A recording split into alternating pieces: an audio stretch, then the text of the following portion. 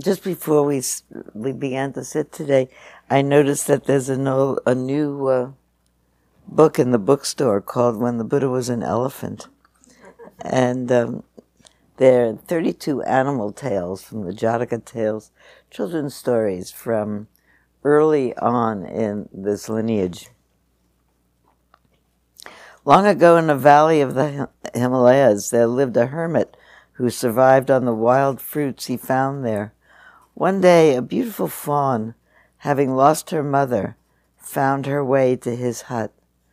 The hermit took the fawn in and fed and nurtured her. She grew into a beautiful doe, and the hermit loved her deeply.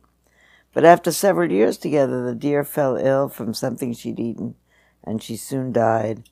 The hermit was heartbroken. He cried and cried. He cried for days. A holy man came walking through the valley one day and heard the hermit weeping. "What's wrong, my friend?" he asked. "Why are you weeping?" Between sobs, the hermit told him of the story of the fawn and her death. "How long ago did your wonderful deer die?" asked the holy man. "It was a week ago," replied the hermit. "Grief is natural when death takes a loved one from us," said the holy man. "Tears can help us heal, but tears cannot turn back death. There's a time to grieve and a time to move on with our lives. You have shed enough tears for your fine friend.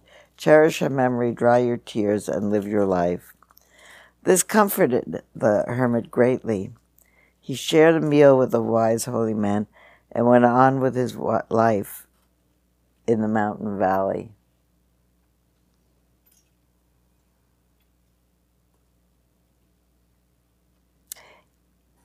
I'm not exactly sure why I decided. Well, I decided to read this because I just picked up the book before we sat down, and there were a lot of mentions of people passing out of this life.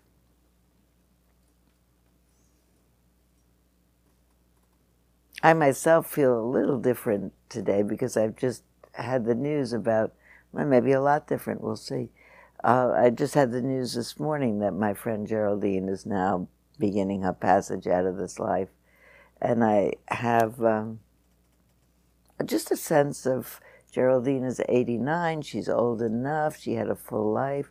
She was working until like last week, in fact. She was a psychiatrist, and some of her people that she was seeing were coming to her house because she couldn't get out anymore. So, I mean, she had a very wonderful and full life. And I'm beginning to anticipatorily, I feel a hole in the fabric of my life where Geraldine used to be. And we just do. And and then I saw this, and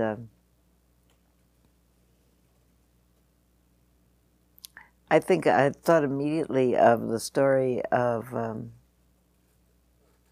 the students of a particular revered Zen master who found him really crying and inconsolable about the death of his son, and said, "You know, you've taught us that death is part of the life cycle and it's all coming and going."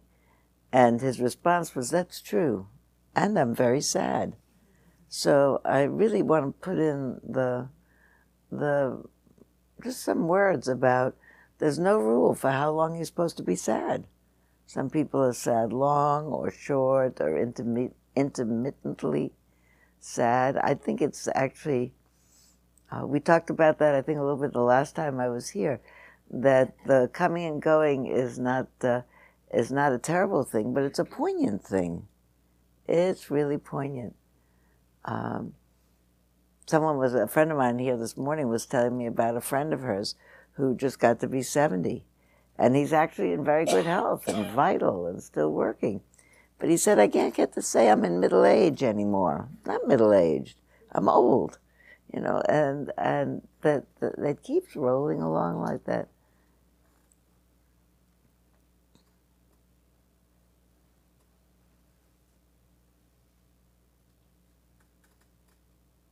A friend of mine, husband died a year and a half ago, and she started a daily blog or a daily post on Caring Bridge. because her friends were, during the time of his final illness, she had a post on Caring Bridge. And Caring Bridge, you might know, is a website where people can keep the network of people who are involved with a particular person up to date on how they are, if they're in the hospital or getting better or not getting better. And then he died a year ago, and she kept up the daily post from then until now. And it was a post about how she was. And as I was reading it daily now for a year and a half, it was a very good lesson for me in the coming and going and the waxing and waning of grief, and the times that it waxes again and you think it was gone, and then something else happens. And just the other day, she and I spoke on the phone, and she said, I think it's coming to an end. And I'll keep it going a little bit, and I'll see what happens. But I could hear that in the posts, that her life had begun to take on a kind of a rhythm and normalcy of life without so-and-so, and it had been previously with. I don't know if there's a generalization, but I think it's not only that the mind matures when it really gets, or really opens and gets kinder when we realize that this is all about coming and going, and that everything is temporal, our lives, everyone's life, and it's poignant to watch how it happens. I frequently am in the position of saying what the original first message I had at a meditation retreat, which I think caused me to continue to explore this path, was a plaque that said, "Life is so difficult, how can we be anything but kind?" And I think the difficulty is we're getting used to loss all the time. We lose this, and then we lose that, we lose youth, we lose dreams, we get other dreams, and we fall in love again, and we get new passions. But it's a lot of getting used to what we weren't used to before. And how to have a heart that supports that, and instead of being demoralized by it, is really tenderized to kindness. Really makes a space for people. Everybody's doing the same thing. They're getting old and losing this and losing that. That sounds, I'm listening to myself, and I'm thinking, that sounds so sad. It's not sad, it's poignant, and it's how we get to be kinder, I'm sure. Realize everybody is struggling around. I've been thinking about two different ways to frame what we talk about today. I hadn't planned to lead with that, but I was just listening to all of our shares, and so many people on the edge of leaving this life and into whatever.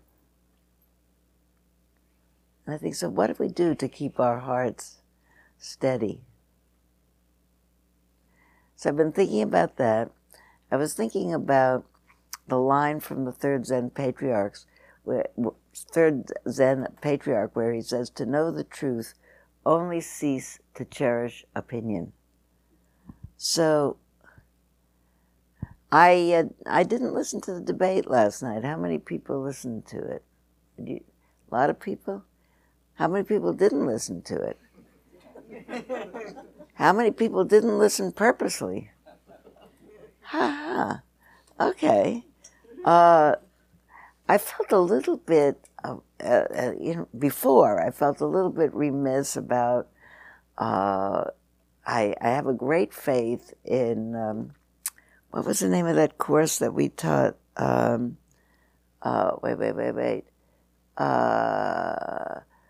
As spiritual practice, social. We had a course here at Spirit Rock 20 years ago that I'm in the course of reviving. It'd be nice if I could remember its name. But it was about really learning about what's going on in the world as a spiritual practice. it was called something like social awareness as spiritual practice, or but really talking about the fact that we do all vote. How many people voted in the last election and plan to vote? I think it's one of the few things that we can still actually do. I think it has nothing to do with making a choice not to.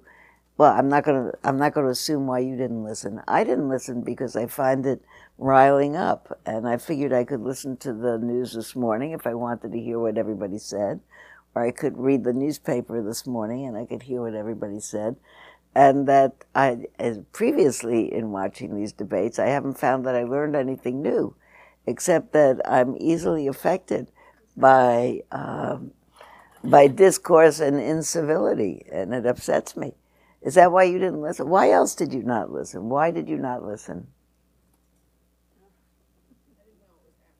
Oh, and you didn't know it was happening. What else?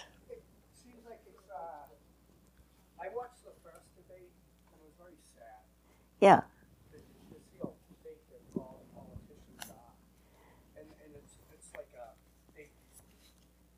There's one guy that seems like he's pretty real, and that one guy's getting beat down, and he basically talked about him. But they have this other guy that's real fake, and he's Hollywood, and it's making a lot of hate in the world. And it just seems like the whole thing. These debates are on TV. Really, I don't even know because I shouldn't even say this, but it just for me, it seems like they plan this stuff years ahead because they know it's coming.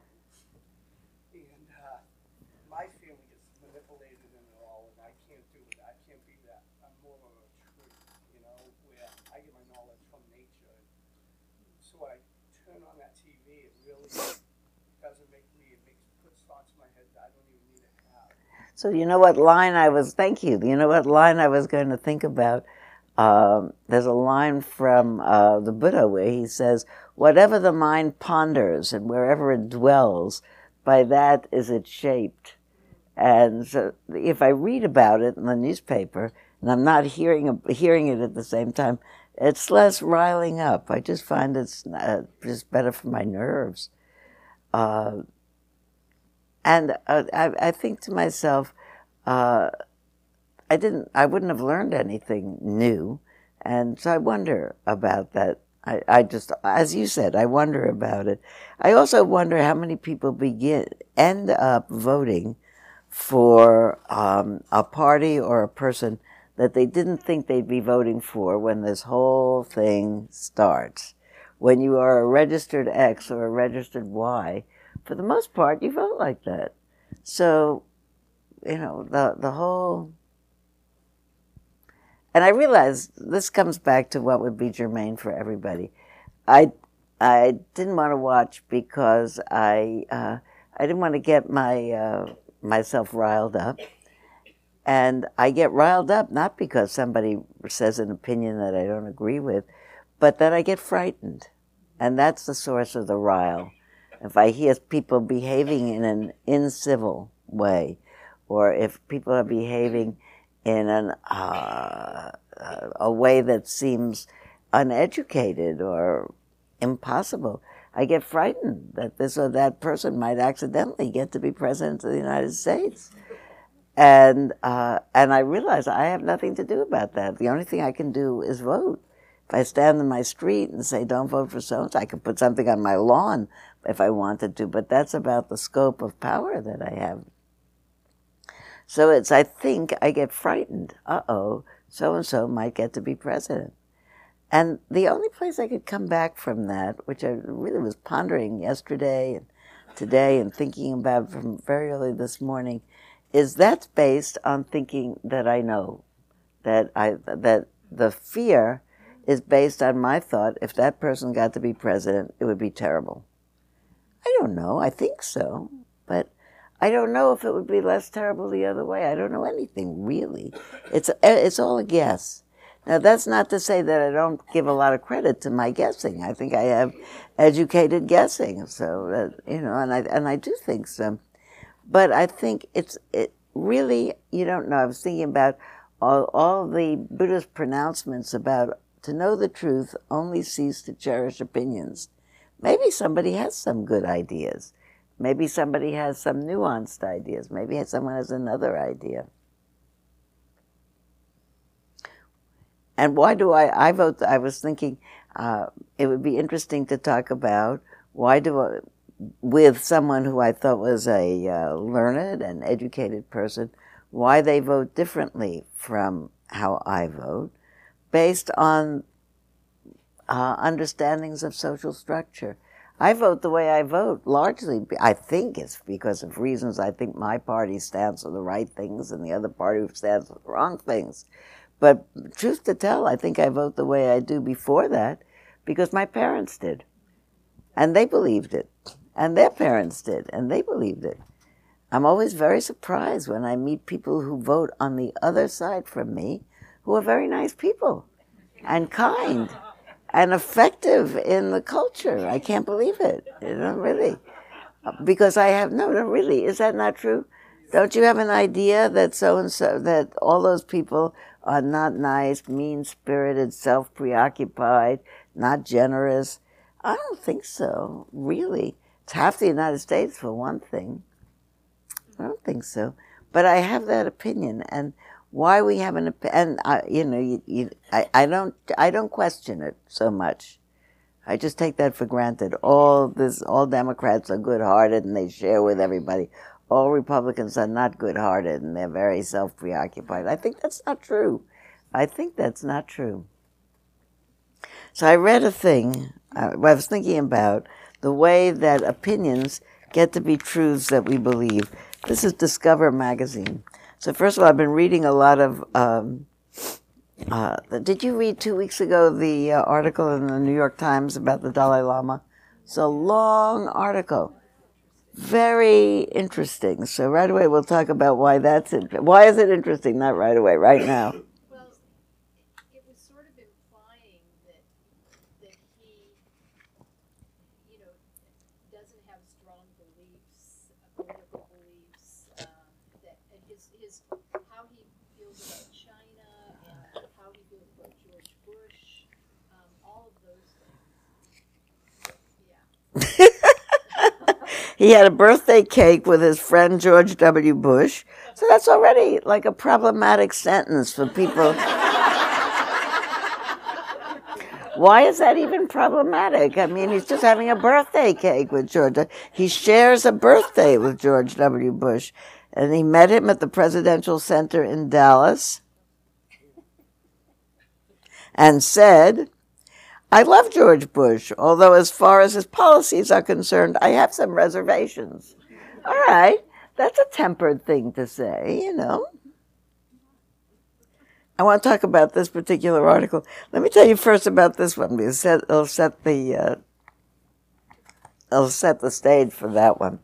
This is Discover magazine, and it's an article about archaeology in Israel, and it says, and it's principally about a man named, a contemporary archaeologist named Israel Finkelstein, an archaeologist at Tel Aviv University, who has championed microarchaeology since the early 1990s. Okay, this is what goes on. It says,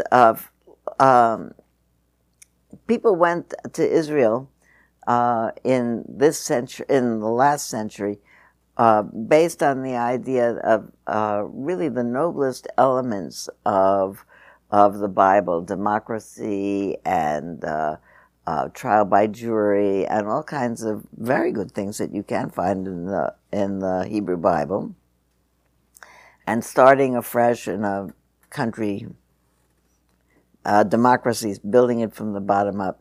One, so Israel Finkelstein, his great-grandparents came from Belarus. They helped make the region's first Zionist agricultural settlement in 1878. Today a working class in Petach Tikva, today a working class neighbor of Tel Aviv. Another set of his great-grandparents another set of his great-grandparents fleeing the Bolsheviks came from the same land around 1920.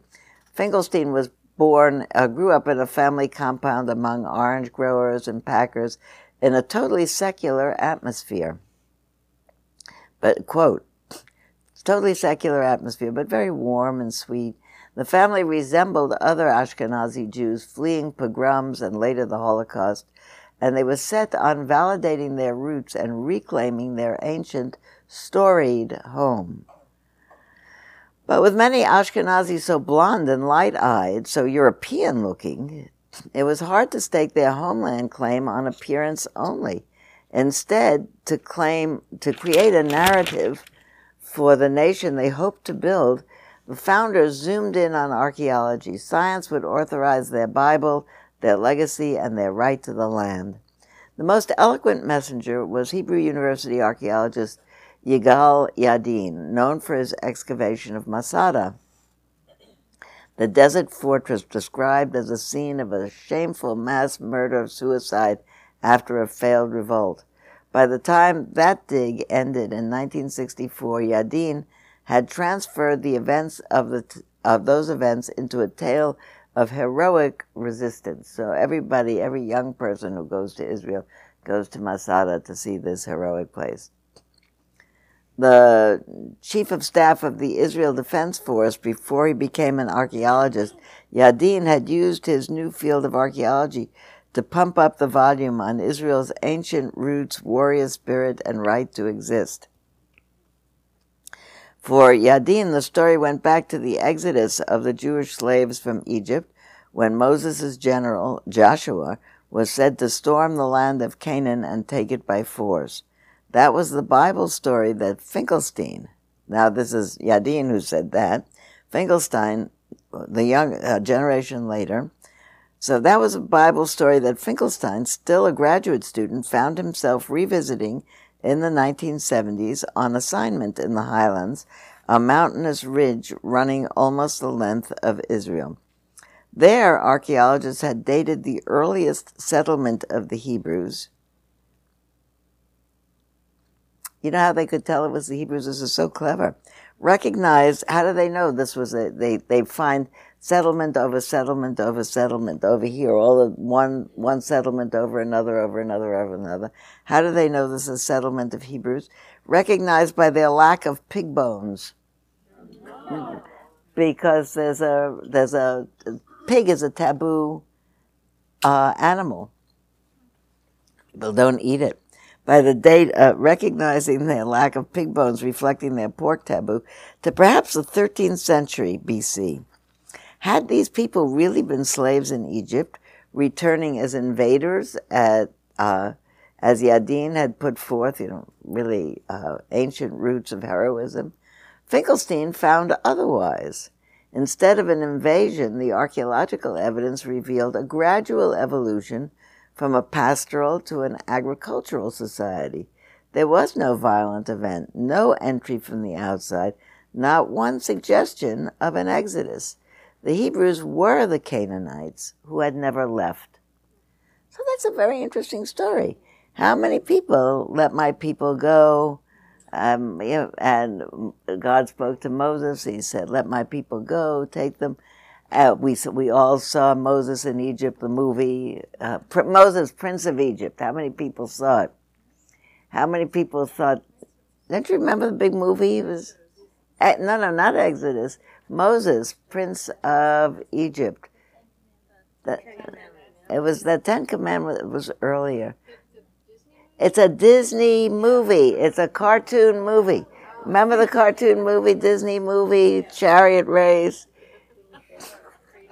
The little cradle, Moses' mother putting him in the cradle and sending it down the river. There was no Moses. There was no cradle. There was no river. There was no nothing. There was no Moses who was the prince of Egypt. The Canaanites were the early Hebrews, and they were always there. They didn't leave and come back. They were there. Layer upon layer upon layer upon layer. So you think how many people here, when people quote, as Moses said, think there was a real Moses? Are you used to it? Yeah. So how is it? Someone says, there was no Moses. In all, I heard this years ago. There was no, in all of the Egyptian archives, there's no records of a Moses who was a prince at any point, was part of the Pharaoh's household, who led a group of people out from slavery. It's just not part of the Egyptian history. It became incorporated as part of Israel's history because it got written in. It didn't happen. This is what this particular archaeology.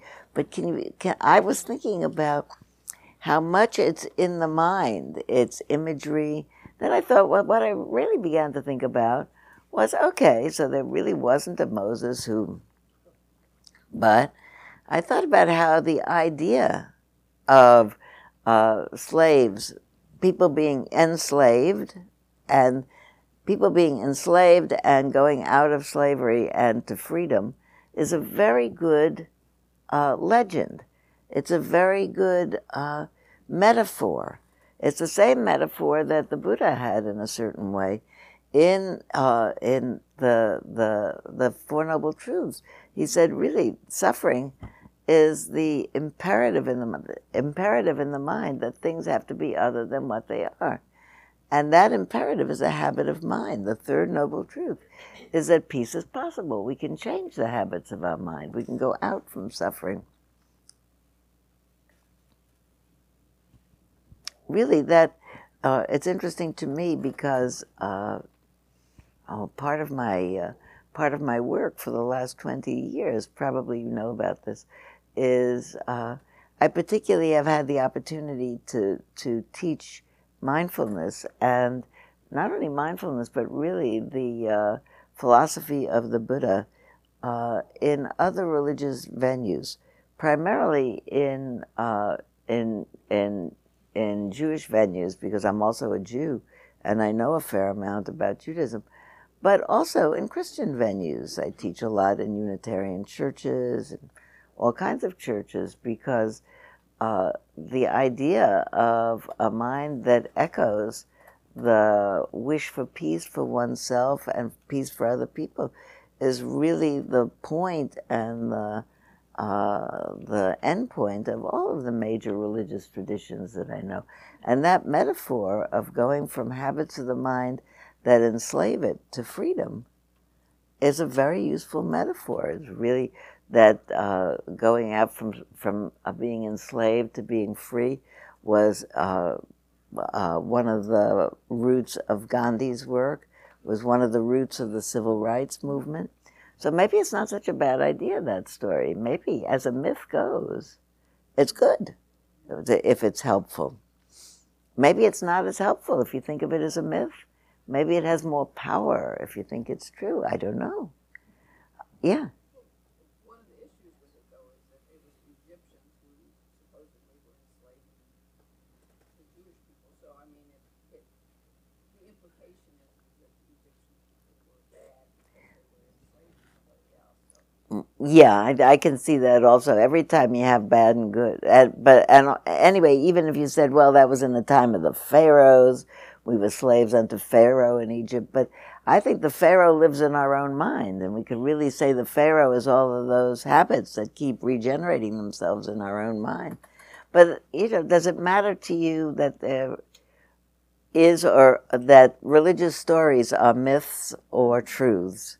My colleague, Alan Jones, who retired as the Dean of Grace Cathedral a couple of years ago, so he was a dean of an Episcopal cathedral, and I thought his teachings were splendid, and his book is wonderful.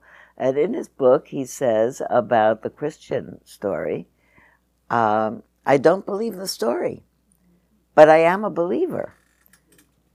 When you hear that, I don't believe the story, but I am a believer, and a bunch of people nodded yes. What do you think he meant? What did he believe?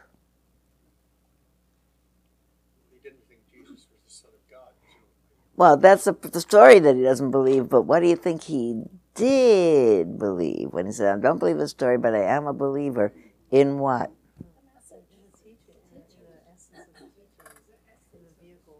There you go. Two people simultaneously said the essence of the teaching. How would you the essence is not that, I was going to say it's hard to capture an essence. What do you think the essence of the Christian message is? We're coming up on Christmas. Redemption, forgiveness, kindness, mercy, golden rule. Love one another as I have loved you is what Jesus said. That's a very wonderful thing to say. Love one another as I have loved you. Susan. I think that one of the reasons we get so upset with the debates, listening to some of the people speak, is that, for me anyway, when I'm thinking about peace on earth and love and kindness and not having enslavement, Yeah. that some of these candidates feel to me like they're speaking the opposite. We must have war, not peace. Yeah. We must have enslavement. We must get rid of certain people. Yeah. We must get them out of here. There's an aggression and not a kindness. Yeah. I think that's hard to say, well, that's just their opinion. No, I think that I'm going to say over because the people listening on all around who listen to this tape will not hear that Susan was saying that one of the things that's difficult with the debates is it sounds sometimes like the message is there are good people and bad people, and the good people are good and the other people will have to get rid of, or worse, keep out, or worse. I'm just thinking about do you need a story to be true? Let's take the story of Moses in a basket getting sent down the river and rescued. The story of Jesus in a manger, and wise men coming to worship him. They're lovely stories. A friend of mine who's not living anymore said, actually a rabbi of some renown, actually the husband of the woman who's been keeping a blog for a year and a half, actually a rabbi of great renown, a long time ago said to me, he was also a good friend of mine, and very interested in the fact that I was teaching Buddhism and Buddhist psychology and mindfulness. And some people actually had a problem about syncretism, two religions. How can you do two religions? But you can.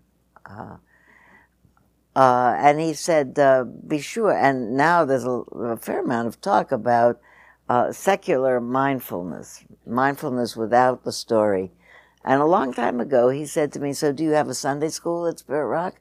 Are you teaching people the story of the Buddha and his birth and his growing up and his story? And he said, do that. He said, be sure to do that. And he said, because a religion without a story is going to be one generation, is going to last one generation.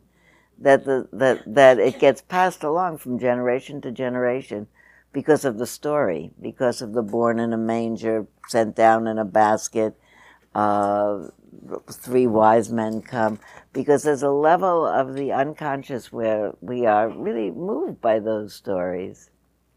Who said that? Rabbi Zalman Schachter Shalomi said it to me in a private communication 20 years ago. He said, don't just teach mindfulness, teach the Buddha story, whether or not it's true. You know, I don't actually think the Buddha, I don't think it's true. I think it's true there was a Buddha. I don't think that he was born, stood on his 2 feet, took 7 steps forward, and said, this is my last incarnation. I don't think that's necessary. But it's a great story. I don't mind telling it. Yeah. May I read something Leonard Cohen said about Jesus Christ? Yes. He says, I'm very fond of Jesus Christ. He may be the most beautiful guy who walked the face of this earth. Any guy who says, blessed are the poor, blessed are the meek, has got to be a figure of unparalleled generosity and insight and madness. A man who declared himself to stand among the thieves, the prostitutes, and the homeless. His position cannot be comprehended. It is an inhuman generosity, a generosity that would overthrow the world if it was embraced, because nothing would weather that compassion. I'm not trying to alter the Jewish view of Jesus Christ, but to me, in spite of what I know about the history of legal Christianity, the figure of the man has touched me. Absolutely. The only thing I'm not even sure about is the Jewish view of Jesus Christ. I don't think there is a Jewish view of Jesus Christ, other than I don't know, maybe this is a myth as well, that he was not universally accepted in the Jewish community, that some of the Jews, his first followers were Jews, and others of them said, this is not the Messiah that we were waiting for, but not that he was a bad person or that that particular teaching wasn't right. Who knows what happened after that? But to have, but really, I love that from, I love also from, I'm thinking about I had like my mind went ding, ding, ding because it touched three things when you were saying that. My favorite Leonard Cohen line is, even though it all goes wrong, I'll stand before the Lord of Song with nothing on my tongue but hallelujah. That's an amazing point of view. How could we do this and have nothing on our tongue but hallelujah? How can we watch the debates and have nothing on our tongue but hallelujah? And it isn't hallelujah for these particular people, it's hallelujah for people, hallelujah for ideas, hallelujah for life. It could have been otherwise, but it's like this. People walking around.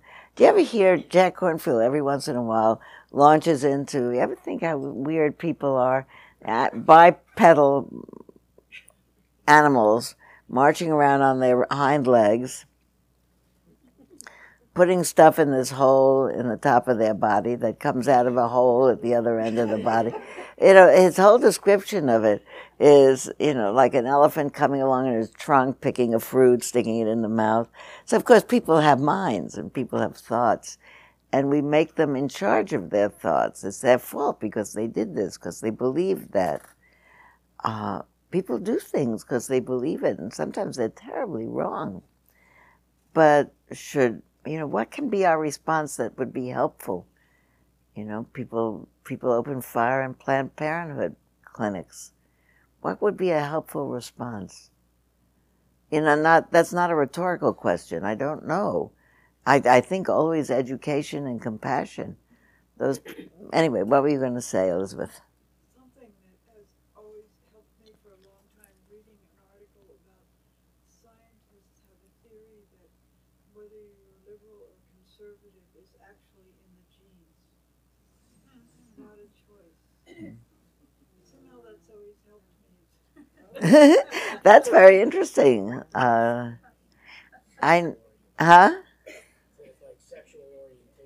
Maybe it's like sexual orientation. I think it's Tom Hartman who has a book about why you are liberal or conservative. Never mind talk about Democrats or Republicans. Liberal or conservative, and what kind of worldview shapes that. But I want to make sure to mention this article with the Dalai Lama, because the question, I really think, I don't know the answer to this. I'm thinking out loud with you. What if it never happened? If Let My People Go was a precedent to the civil rights movement that isn't finished by all means. We have not finished racism in this country, but we've made some historic changes in how we deal with them. I have tremendous faith in the television as doing a big piece of that. As a television as a mass medium for teaching people, television is remarkably diverse, more and more. More and more people are together with more and more people. So I think change is going to happen, but slowly. What if it's not true? Does it inspire? The religion that doesn't have a story is only one generation long. Like, for instance, how many people saw the movie Kundun?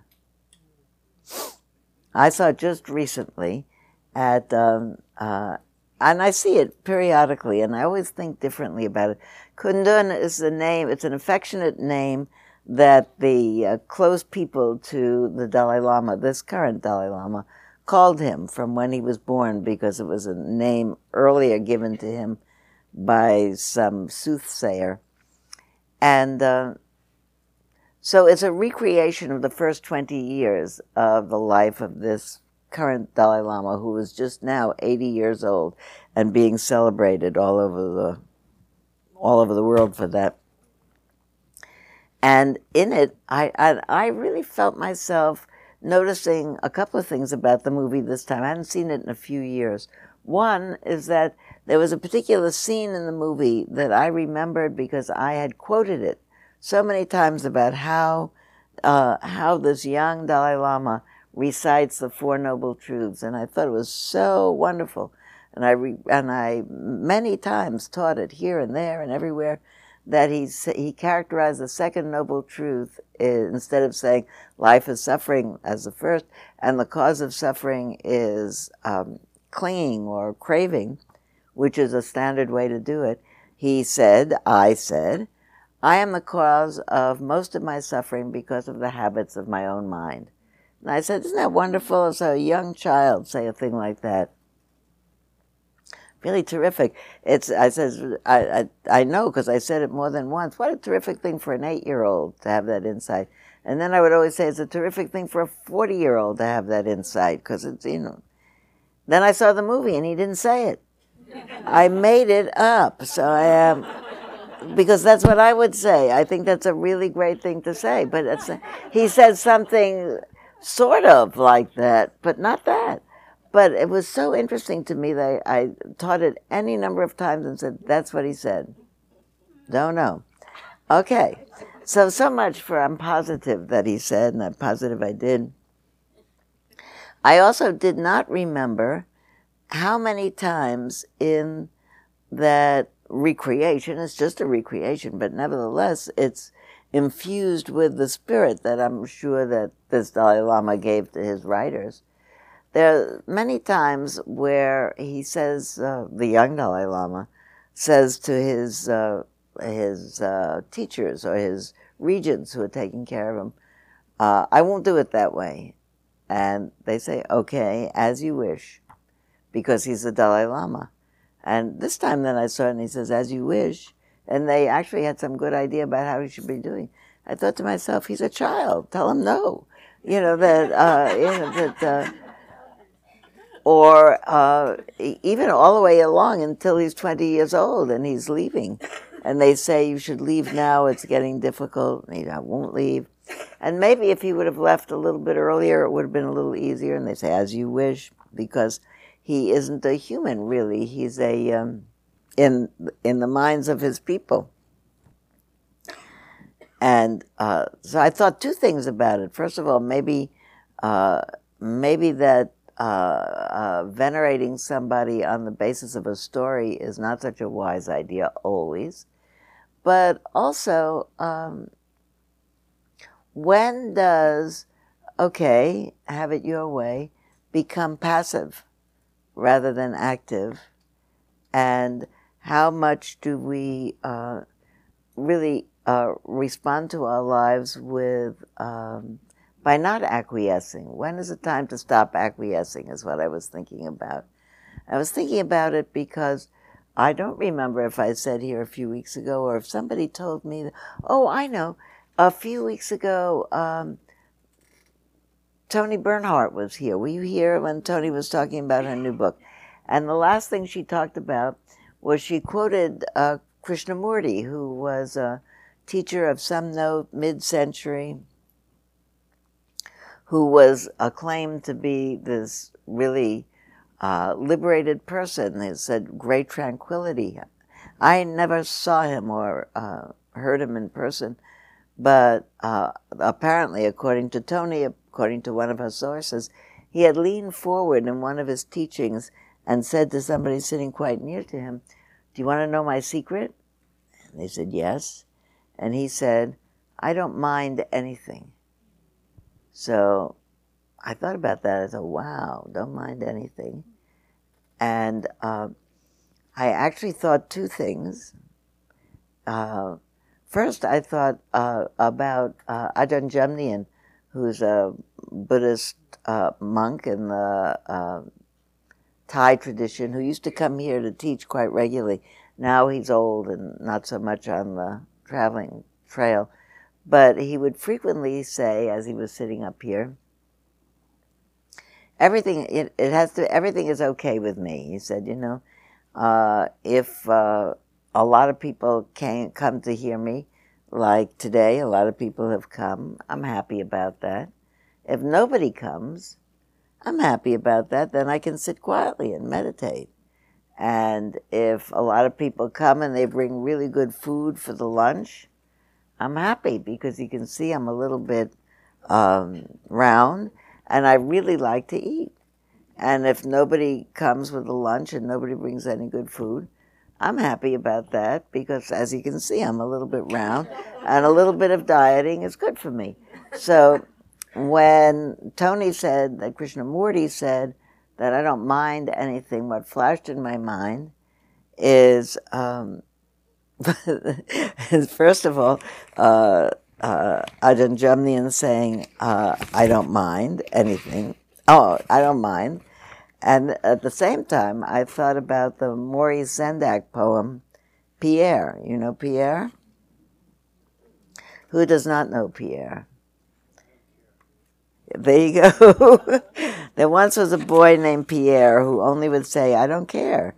Read the story, my friend, for you'll find at the end that a suitable moral lies there. One day his mother said when Pierre climbed out of bed, Good morning, darling boy, you are my only joy. Pierre said, I don't care.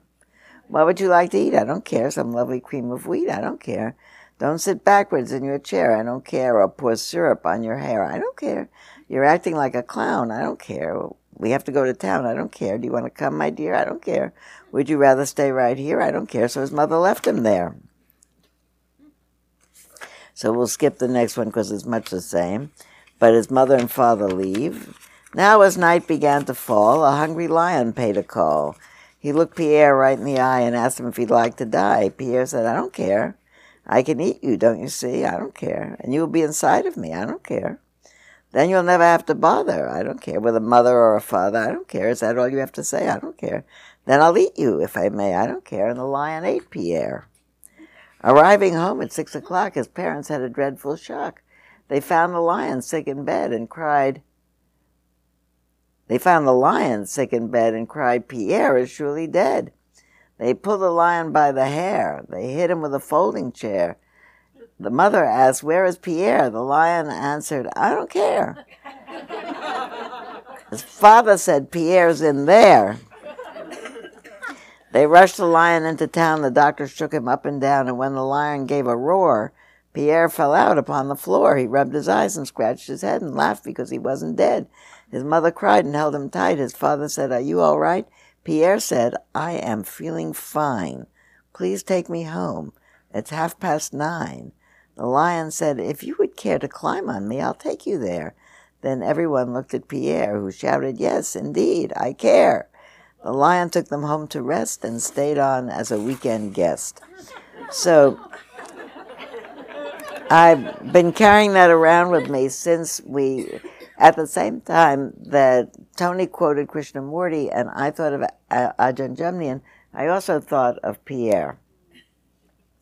And I thought what I really wanted to talk about is the difference between not minding and not caring. And what I really wanted to talk about, just to elevate this before the people, these people, you people here and anybody who's listening to me, think, what does this have to do with Buddhism? It has to do with the maintaining the mind in equanimity. That the thing that has, in large measure, replaced the notion of an external God, some God up there that made all of this and is watching it like a cosmic policeman, is the idea that there are certain divine traits that actually human beings can embody to the degree that we think divine in terms of they're sublime. They're the highest level of functioning. We think in a classical way of thinking about a hierarchy of people and angels and God being literally here and there and really there. I think that thinking about qualities of goodness and kindness in people as being here and really here. In the beginning, I think somewhere around 1960, 70, began to be psychologists who began to talk about transpersonal psychology. We have personal psychology, what's going on intrapsychically, and interpersonal psychology, what goes on in our relationships, and transpersonal psychology, meaning being aware of those qualities, those mind states and heart states that are possibilities for human beings. Human beings can experience awe. I have this necklace 10 years. I only saw it once 10 years ago in a Smithsonian catalog, and I got it since then. I haven't seen it anywhere, and it's my favorite thing. And it makes people happy because it's a rainbow. And when I wear it, it stops people. When I wear it in elevators or in waiting rooms, it doesn't pass a day without people say, wow, I love that. People love rainbows because they're amazing. Look at that. So I think that's what escalators people pass. They say, whoa. So you could make a lot of conclusions about that I'm a show-off and all that, but we already know that, so that doesn't matter. But I like to make people feel happy, so I wear it, and it makes me feel happy. But we go out. Did you see the moon last night? The moon is about 3 days old. Is that not the best moon? It's the best. It's better than a quarter moon or a half moon or a full moon. That moon, not even the end moon, which is the same amount, but this is the best moon. And I see it. Doesn't your heart pick up when you see it? Such a beautiful thing hanging there in the sky. And we look at it, and it looks like a crescent hanging in the sky, doesn't it? We think it's a crescent. It's a moon, but but the light is shining on it in the way that it looks like a crescent. So in that moment, it just looks like all those moons that have angels sitting on it. We know it's a moon. But the qualities of awe, the qualities of wonder, when we come around to January and the crocuses come up, so how did they know to do that? How did they know it's January? How did they know the light is just right? So human beings have that capacity for awe and wonder, which stop the mind from its imperative of finding right or being all whipped up. You say, you stop in your tracks. That's what awe does. You stop in your tracks and you think, okay. Maybe it's like a mindfulness bell, awe or wonder. How did this all happen? What's going on? What will happen with this planet as it heats up? Maybe it won't heat up now that everybody has signed that. Maybe it'll heat up slower. Maybe they'll figure out how to cool it. As people are beginning to talk about, well, we could do this, we could do that. Those are parts of transpersonal psychology, not from just at the awareness of being in the world and the awareness of the possibility of our best, I don't even want to say best, our most liberating feelings, that when my own mind is in a good shape, when my own mind is balanced enough and I am not frightened, it's not so hard for me to think good thoughts for people.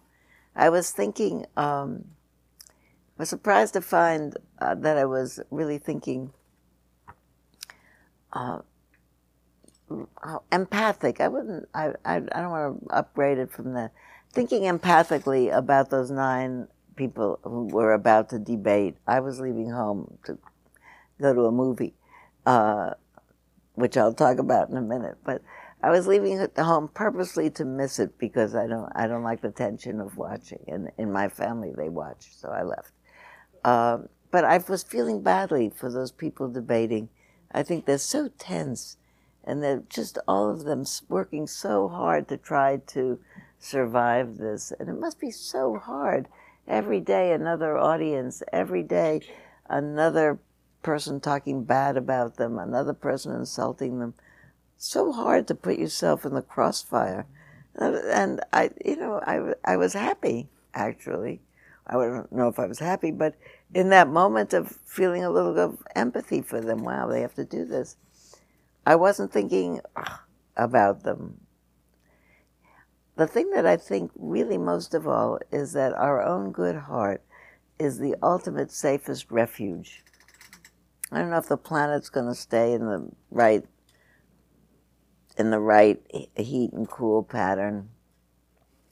I don't know if some country isn't going to run amok and do something terrible. But I think actually that in the end, the best defense is our own response, not even defense. The best response is our own good heart. You know, this is just what people are doing. Throughout history, people have done terrible things.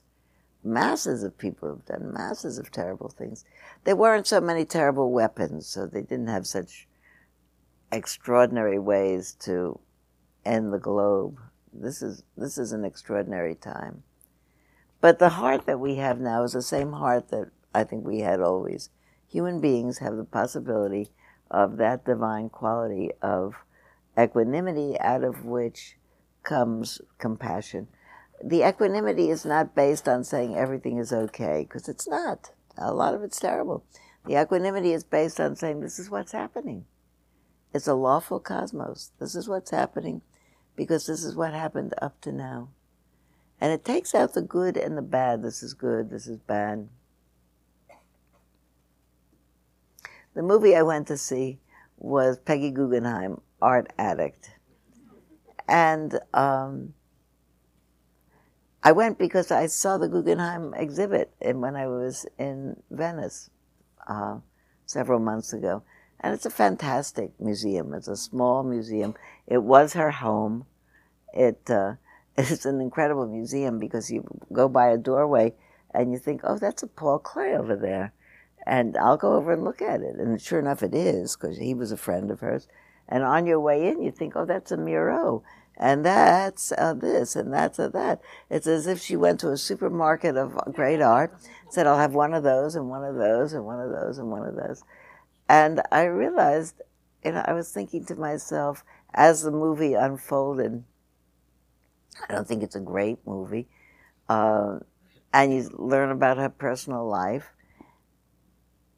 You could have some, it was possible, I'm trying not to say, I had some thoughts about the fact that she just came into tons and tons of money and really did go around buy this, that, and the other. And I had some ignoble thoughts about that. But you know what? I caught myself thinking in the end. The people who were going through it, including me, myself, because I went twice in the few days that I was there. It doesn't matter if she was noble or ignoble or she didn't work for her money, or she did, or it was ill-gotten gains of her grandfather, or whatever it was. It's beside the point. A lot of people are enjoying that good art now because she made a museum and she gave it out to be a museum. And that's what it is. It's a museum in the city of Venice. And I could just enjoy it if I had all these extra thoughts about what kind of a person she was, what kind of life she had. It like clouds up the mind. There's a line also in the Third Zen Patriarch that says, the tedious practice of judging and comparing clouds the mind, and something else I've forgotten. Judging and comparing, just say, this is what it is. I don't need to have a thought about that. So I didn't say that the Dalai Lama said maybe Buddhism has used itself up. Maybe Buddhism, organized religion. He said about himself, the world picture. He said maybe we have to change Buddhism. Maybe it's outdated. Talked about killing in the name of religions, and he said even Buddhists in Burma are tormenting the Rohingya Muslims. He said, this is why I'm turning away from organized religion, and I'm interested in quantum physics, and I really am interested in the secular values of compassion. And I've heard him say that for a couple of years now. I particularly know it because he says it in a very sweet way to my ear. He speaks good English, in the cadence of people whose original language is Tibetan. But it's hard for him to say TH, because it's not a sound that's in the Tibetan alphabet. So he's been talking a lot about people. He said, it doesn't worry me what religion people are. He said, I really think a lot about it. The thing that counts is whether or not they have ethical behavior. So I always hear him talk about ethical. And it's so cute. It's a very sweet way to say ethical. So ethical behavior, he said, that's what interests me. And I think to myself, in this multi-varied, very overcrowded world, ethical behavior would be really good for everybody to have. And fundamentally, it seems to me quite clear that ethical behavior is what we teach children as they're growing up. No, this is mine, this is his, you have to share, you don't take what people don't give you, all of that. And we learn that just because they're the conventions of a civil society. And when we grow up, we get to realize that we do that because it's kind. And it's an expression of really recognizing that unless the whole of the globe has some base level realization of ultimately there's no other way that we can live together except as friends and family, which requires that we treat each other with kindness. So we're over our time, but that's what I'm interested in these days. Be very interesting, I think, for the whole Western Buddhist community that started in 50 years ago in the 1960s and 70s, really wanting to meditate so that they could develop altered states and be transported out of this everyday, workaday world. If it ends up really ethical behavior is what actually makes people happy. When you take refuges and precepts, one of the things you say is, when you finish reciting them, is you say, may these refuges and precepts be the cause of happiness. How many people have ever taken formal refuges and precepts? You know what? I'll teach them next week. Don't stay away. I mean, it's not going to accidentally make you a Buddhist. It's not like signing up. Nor am I indoctrinating anybody. It's just an interesting meditation. So we'll do that together. Have a good week. Thank you. Thank you for listening. To learn how you can support the teachers and Dharma Seed, please visit dharmaseed.org/donate.